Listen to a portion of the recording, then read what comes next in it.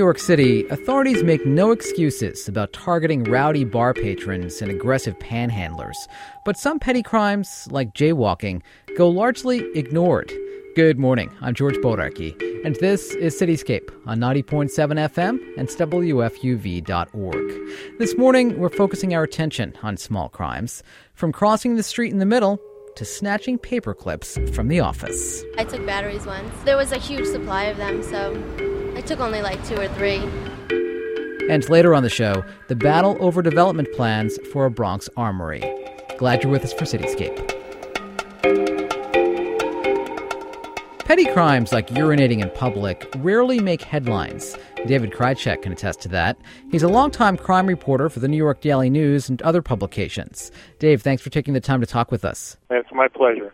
So, as a crime reporter, how much reporting of petty crimes do you actually do? Almost none. Daily newspapers tend to focus on major case crimes like homicides and things like that. We probably should spend more time on petty crime because it affects far more people. You know, there might be one murder a day in the city, but there are scores of robberies, there are scores of burglaries, there are probably hundreds of cases of things like shoplifting and pickpocketing and auto theft, and those sorts of crimes affect so many more people than, the random violent act. Have you ever tried to make that argument with your editors? At the time that I was police bureau chief in New York City, George, there were about 7 murders a day on average. So it would be hard to make the argument that shoplifting was more important than, the fact that you had 2,100 bodies a year piling up across the city.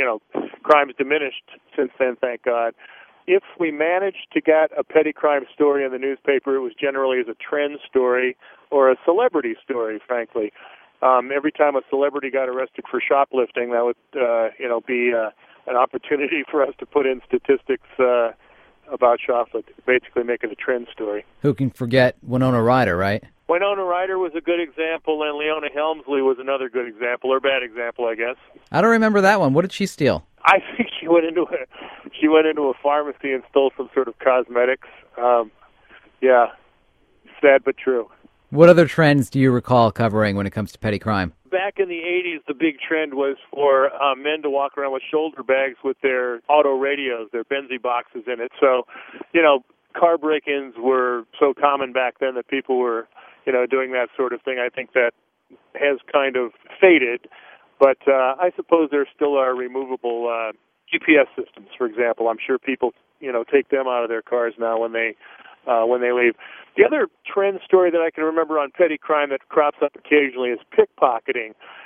There will be some new scheme that pickpockets use. For example, I remember a trend story a while back where a group was using a broken wine bottle scam in Times Square. They'd bump up against a tourist, drop a cheap bottle of wine on the sidewalk, and, in the commotion as the tourists were apologizing, the comrades of the pickpockets would swoop in and start taking stuff out of their pockets and their purses. Yeah, Dave, you mentioned the stolen car radio story as a trend story. Today, I can think of the stolen iPods in the subways. Exactly. I think that's a really good parallel, in fact. And again, we're talking about objects that cost, $200-$300 that have substantial value to them, but, they just don't make the papers unless you put together 6 or 7 individuals who've gone through the same thing, and then you have either a cluster or a trend, depending on how you look at it. And frankly, those trends can be self-fulfilling. If you put in the newspaper that a cluster of 3 similar types of scams have happened, for example, there are lots of newbie criminals who are saying to themselves, "Hey, that's a good idea. I think I'll try that." So you'll find more and more. Once you report a trend, you've sort of helped create the trend. It's like the old Lincoln Steffens, the famous muckraking journalist, had a famous story called "I Make a Crime Wave." He was working at police headquarters for one of the New York papers way back when, and he would say that there was a trend in the city of crimes against elderly persons, and sure enough, there would be a trend soon enough of crimes against elderly persons. Thanks so much for your time. George, my pleasure. David Krycek writes about crime for the New York Daily News and other publications. While most petty crimes are ignored by the press, Drink on your stoop and you may find yourself front page news. That's what happened to Brooklyn resident Kimber Van Rye. He got a ticket for drinking a beer on his stoop last fall, and when he fought the charge, his story made the rounds on local blogs, TV stations, and even the New York Times. Last late September, late at night, I was out on the stoop of my building after watching some politics on TV, and had just finished cleaning up my apartment and took some garbage out and was sitting on my front stoop finishing off a beer. A police car rolled up on the street, and they flagged me over to the car. I didn't really know what it was for. Initially, I thought maybe they wanted directions or something. I left my beer on my stoop. I walked over to the car, and they told me they were ticketing me for an open container. I mean, the police were fairly calm about the whole thing, and I didn't quite realize what was happening at first, and once I got into it, I was very polite. They were very polite. They were sort of dismissive of the whole thing, like, we're going to write you this ticket, but, you can either mail it in or you can go to court and they're going to probably just throw it out. So they didn't seem overly concerned about the violation, even as they were writing me the ticket. Right from the get-go, I decided I wasn't going to accept it, and I was just going to push it through the system. I'd never been ticketed. I'd never been to court in New York before. So, yeah, I just decided I was going to stand on principle, and it was largely a private property principle that I was arguing that I was on my own property, being on my own stoop and an owner of the co-op and president of the co-op board even. It was very strange. I mean, there were judges that didn't show up, so the case was delayed. There was another judge that dismissed himself from the case because he had read too much about it in the media. Finally, we got to a judge months later that just looked at everything and was really scratching his head like, why is this going on for so long? Let's just get rid of this. This is ridiculous.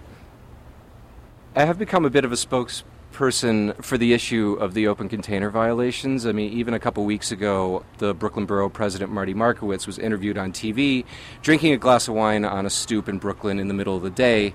I was called by one of the local papers for comment, and the borough president's office actually wound up responding through a spokesperson to that article, basically with the borough president, an elected political figure, in New York City, stating that he thought that the law himself was ridiculous. I'm sure they're still giving out tickets. I know if they ever gave me one, I would immediately call the Brooklyn Borough President's office and ask for a little help from Marty.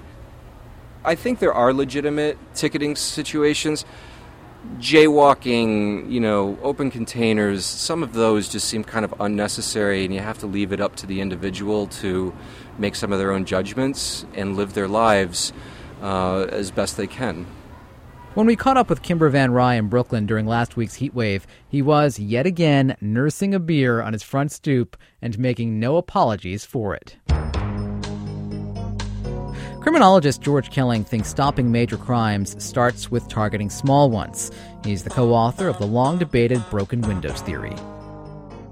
Petty crimes would be, in terms of the things that have most interested me, things like vandalism, aggressive panhandling, prostitution, drunken youths in parks, those kinds of low-level crimes that we generally call misdemeanors. We see a whole lot less of that in New York City these days. Why do you think that's the case?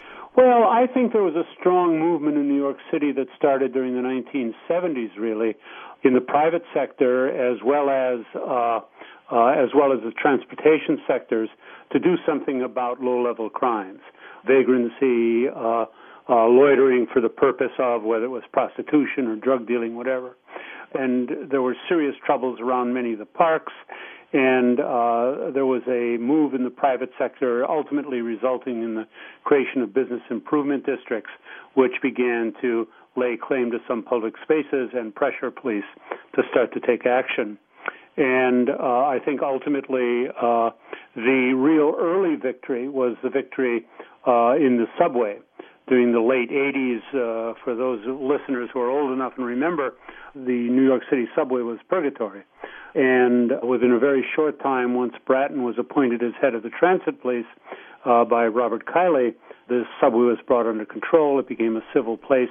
And it was not just that minor crimes were reduced, major crimes were reduced as well. You were a part of that effort to reduce vandalism in the subways, right? That's correct, yeah. Bob Kiley asked me to come in and do some consulting about the issue, and ultimately my colleague Robert Wasserman and I recommended to Kiley that he ought to be thinking about recruiting Bratton to head up the subway. You're the co-developer of what's known as the broken windows theory. Yes. Describe that theory for us. Well, James Q. Wilson and I wrote an article in The Atlantic in 1982 called Broken Windows, and basically it was a metaphor, and it went something like this. Just as a broken window left untended is a sign that nobody cares and leads to more serious damage, so disorderly behavior and conditions left untended are signs that nobody cares and leads to fear of crime, more serious crime, and urban decay. And basically it was a metaphor that said these minor things really matter and you better do something about them, because if you don't, you'll not only have the minor crimes, the predators will start moving in as well with serious crimes. We tend to forget that success in the subway, and in many respects it was a precursor to what happened in New York City, because Mayor Giuliani, became a student of what happened in the subway, and his second time around ran on pretty much taking, the squeegee men were the symbol when during the second campaign that Giuliani ran. Again, he became a student of broken windows and strongly advocated it, and then recruited Bratton. The broken windows theory has been a controversial one. There are people who have said that it doesn't take into account other factors that could influence crime reduction, like changes in poverty levels or housing conditions. What do you say to those arguments? The debate about broken windows is nobody's argued that disorderly conditions create fear. There's been no challenge to that, basically. There's so much in the literature that supports that, that nobody's challenged that. The question was, what's the link between disorderly behavior and serious crime? And the attacks on broken windows, well, there were two sorts of attacks. So one, on the one side was the attack that said, you're criminalizing the poor. And the other side was, there really is no link between disorderly behavior and serious crime. Well, now there's been research in Holland, 6 experiments in Holland. There's been an experiment in Lowell. There's an experiment in that was Lowell, Massachusetts, an experiment in Jersey City.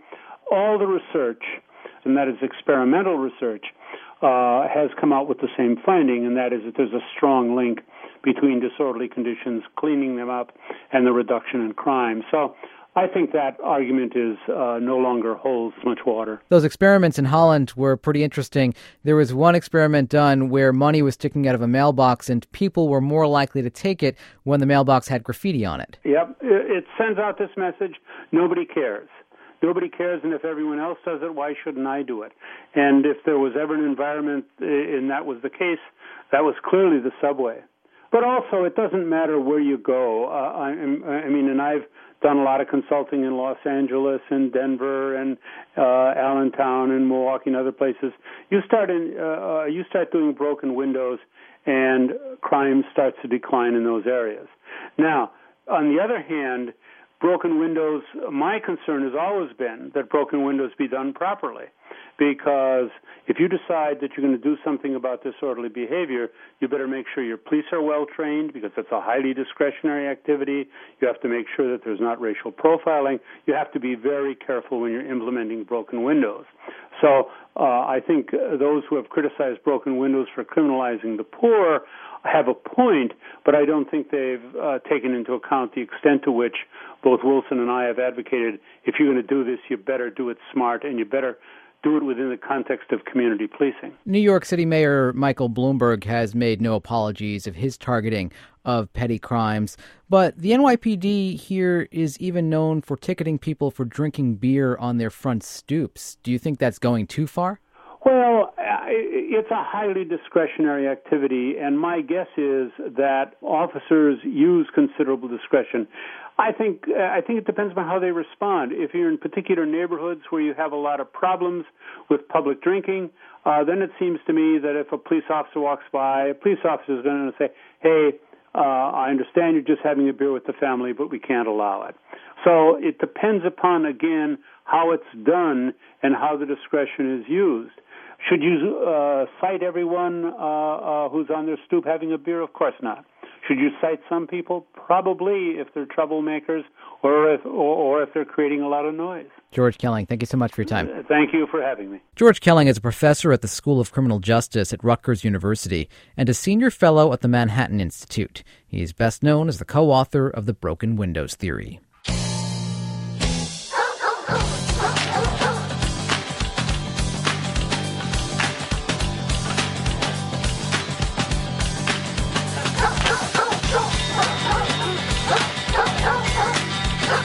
This is Cityscape on 90.7 FM and WFUV.org.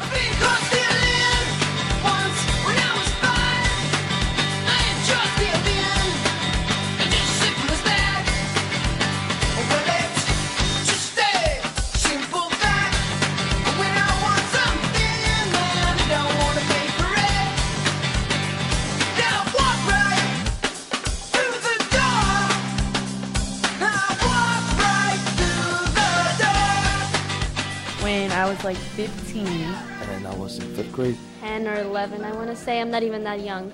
I stole 7 pairs of underwear and like one bra. I stole 2 bikes, a couple magazines, and some weights from the garage behind my house.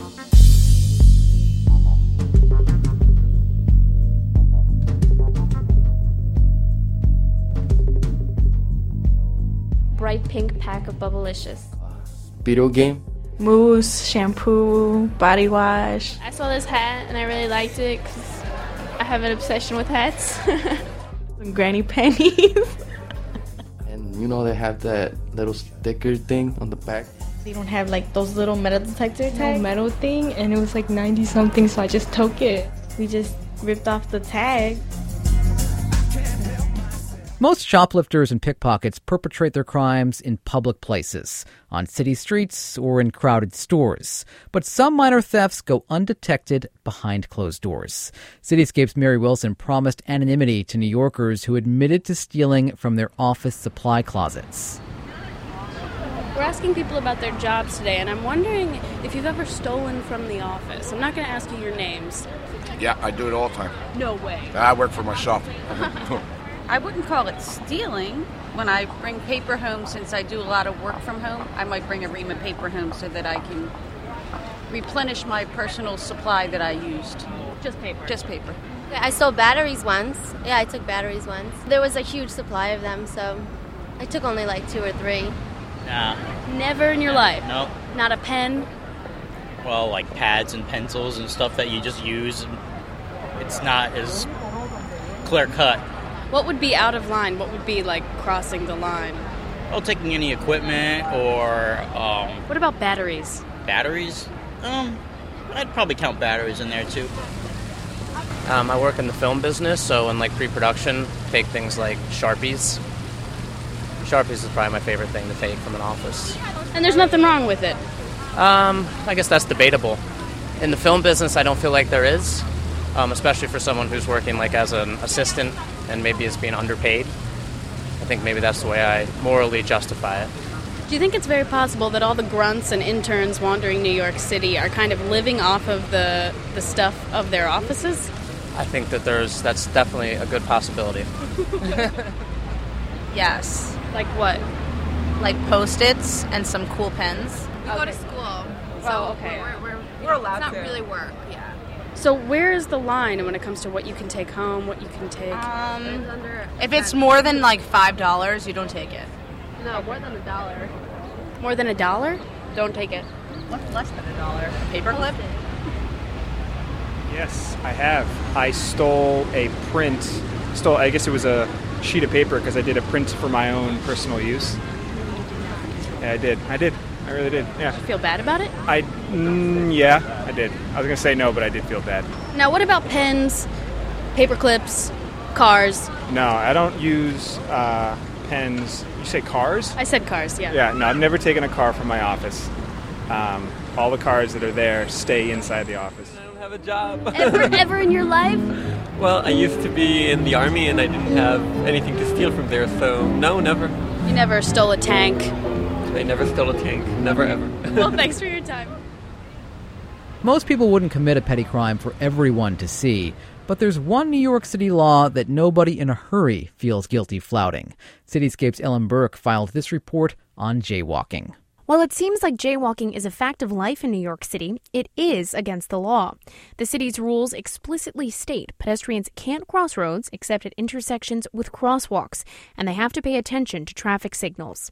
I talked with pedestrians at the corner of 33rd Street and Park Avenue during lunchtime to try to get an idea of what drives us to jaywalk. That corner is right before the Park Avenue tunnel and notoriously dangerous for pedestrians. One thing I learned is the typical jaywalker isn't in the mood to chat. Excuse me, sir. My name's Ellen Burke. No time. No time, he said. Others offered more of an explanation for their deviant behavior. I'm in a hurry. I don't know, I think cars look out for us enough, except when you get hit every now and then. It is a law, correct? Yes. Ah, see, I didn't know that. Yes, it is a law. No, I did know that. It's just nobody treats it. Do you think the cops just don't care? No, they care, of course, because people every now and then get hit. But I think they got a lot more stuff to worry about. My name is Stephen Lee Edwards. I live in Brooklyn. My name is Ray Estrada from NYU. It's a fast-paced city. We're already used to it. They haven't cracked down on the laws like LA, so we're still getting away with it. I'm doing a story on jaywalking. This is a... Oh, I was just going to jaywalk and I saw a cop. Do you think cops are a deterrent to jaywalking?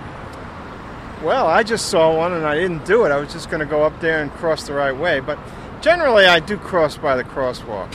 I don't know. It seems generally people walk in the crosswalk, but then there's some people that they just don't care and they just walk anywhere. My name is Ed Staum from New Rochelle. And even a woman who said she's seen pedestrians get hit at the corner admitted to an occasional jaywalking foray. My name is Paula J. Riley, and I'm an acting teacher in New York City. They said it was the second worst corner for accidents in New York City, short of, 42nd and 8th. So, because at one time it was 8-way traffic, it's much better now. A lot of the people that come to visit, they see a red light, they don't cross. So it's more maybe of a New York thing? Oh, it's a very New York thing. Are you kidding? I walk a lot. I don't walk against the traffic, let's put it that way. I'm too old and too wise, but a lot of people are in a great hurry in the city, and that's when accidents happen.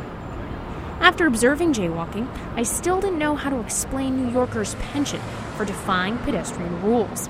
So I talked with Noah Budnick, the senior policy analyst at Transportation Alternatives. But he didn't condemn jaywalking like I expected. No, Transportation Alternatives serves as an advocate for pedestrians and cyclists to make safer streets in the city. So how does jaywalking kind of fit into what you guys are working toward? Well, jaywalking is a behavior that results from streets not being designed to move people, but to move cars. So for everybody else to move around, sometimes it is necessary to cross in between and not at the green. I've noticed in a lot of articles about pedestrian accidents, things like that, they'll note if the pedestrian isn't following traffic rules. Do you think that kind of is to put the blame on the pedestrian? Yeah, and I think it's a cultural bias that there's a lot of instances, not just in traffic deaths where the victim is blamed, and usually the more vulnerable person in the situation is taking the blame. And really it's, I think, incumbent on everybody to take responsibility for the actions, but also in situations where especially there are people who are so much more vulnerable than others in that situation, and specifically I'm talking about a pedestrian being far more vulnerable than somebody who's encased in a half-ton of steel and driving down the street. But at the same time, is that to say people who are crossing, without paying any attention, they can't be blameless in accidents either? What's a good balance to strike, I guess? Well, the penalty for jaywalking shouldn't be death. And that's where a lot of coverage comes off. It's like, it was their fault that they died because that person was jaywalking. And I think that's extremely, extremely over the top. And we need forgiving streets, especially in dense urban environments like New York City, where in many neighborhoods, pedestrians outnumber cars 10, 20, 30 to 1. So, no, as you're saying, there's so many more people who are walking than people driving cars, and New York is just a very walkable area. Do you think there even should be a law against jaywalking? Oh, there is. Fortunately, it's not enforced very often because I think the police have much higher things at the list for them to be enforcing. Things like speeding, red light running. There's a study a few years ago that showed that 1.2 million red lights are run every day in New York City. There's a lot of behavior change that needs to happen for people who are driving. Slowing down, yielding to walkers and bikers is extremely important. Enforcement is one way to do that. And that's something you guys think would be a lot more effective than any laws for pedestrians? Yes. Noah, thanks so much for talking to me. I really appreciate it. No sweat. So it seems jaywalking is here to stay. But perpetrators should know that in New York City, this petty crime carries a $50 fine and may bring you the scorn of drivers, cyclists, and people who remember a PSA from the 70s. For Cityscape, I'm Ellen Burke. Don't cross the street in the middle, in the middle, in the middle, in the middle, in the middle of the block. Don't cross the street in the middle, in the middle, in the middle, in the middle, in the middle of the block. Use your eyes to look up. Finally today, some Bronx residents are keyed up over development plans for the Kingsbridge Armory. What was once called the crown jewel of the Bronx has sat vacant for over a decade, and now plans to turn the old military site into a mall have some on the defense. Reporter Katie Moore has the story. A brigade of 400 Bronxites are marching their way to the Armory at the top of Kingsbridge Road. When they get there, they loop yellow caution tape around the Armory's outside fence. Their message is clear. This is our Armory. Local resident Vanessa Pastrano wants to make sure the neighborhood has a bigger say in the development. The Kingsbridge Armory means a chance, a real chance for our neighborhood to have decent jobs, to have recreational facility for our children. That's a chance we have now. The Armory was originally built to train National Guard troops at the end of World War I. In the 1950s, it became an arena for car races and boat shows. It briefly served as a women's homeless shelter in the late 90s. While it's been vacant for some time, the Armory was last used for a scene in the Will Smith film I Am Legend. Because of the Armory's rich history and landmark status, the idea of a mall is getting mixed reactions. Kingsbridge resident Emmanuel Lee says he's all for it. Do you know what's going in that big armory? Well, hopefully they put a mall in there. Yeah, what do you think about that? It's a good idea because, it helps people, as far as the neighborhood with different jobs, job opportunities. So that's a good thing. The way the economy is, it's a good thing. But resident Stephen Galvin says he's skeptical. I'm concerned about these small business places. What's going to happen to them? With that concern in mind, about 5 years ago, the Kingsbridge Armory Redevelopment Alliance, or CARA, formed. The group meets monthly here in the basement of St. James's Church. Spokeswoman Desiree Pilgrim Hunter says CARA's fighting for schools and more community space at the Armory. Right now, plans for the historic structure also call for a 60,000 square foot supermarket. That has Morton Sloan concerned. His family runs the Morton Williams grocery store across the street. Should they build their store? Should they build their monster supermarket or wholesale club store? We'll end up closing our stores. Jesse Mazer is a lawyer for Related Companies, the developer chosen to repurpose the Armory. He says a mall would encourage competition and boost business in the area. He also says he's seen resistance like this before. It's not uncommon that there's opposition. It's not uncommon that there's various different opinions. And that's what this process is about. It's about airing those and coming to the best solution. And Kingsbridge is not the first place where a battle like this is brewed. More than a decade ago, residents in Brooklyn were split over the Park Slope Armory. Some wanted schools and office space, but ultimately it was transformed into a track and field center, scheduled to open this fall. There's still a long way to go before any ground is broken in the Bronx. Plans need to go through the city council and the mayor first, a process that will take months. But as we walk around the Armory, Desiree Pilgrim Hunter of CARA says she remains hopeful that this castle will live up to her dreams. I live for the day when there's no gates around this and I get to walk up those steps, go in through those doors, and know that we created something in there that benefits the entire community. The people united! And perhaps that's the bigger message here, unity in the community. Residents of all ages are coming together to fight for the future of the Armory and to ensure whatever goes into the massive structure will live up to its original intentions, to serve and protect the community. For Cityscape, I'm Katie Moore.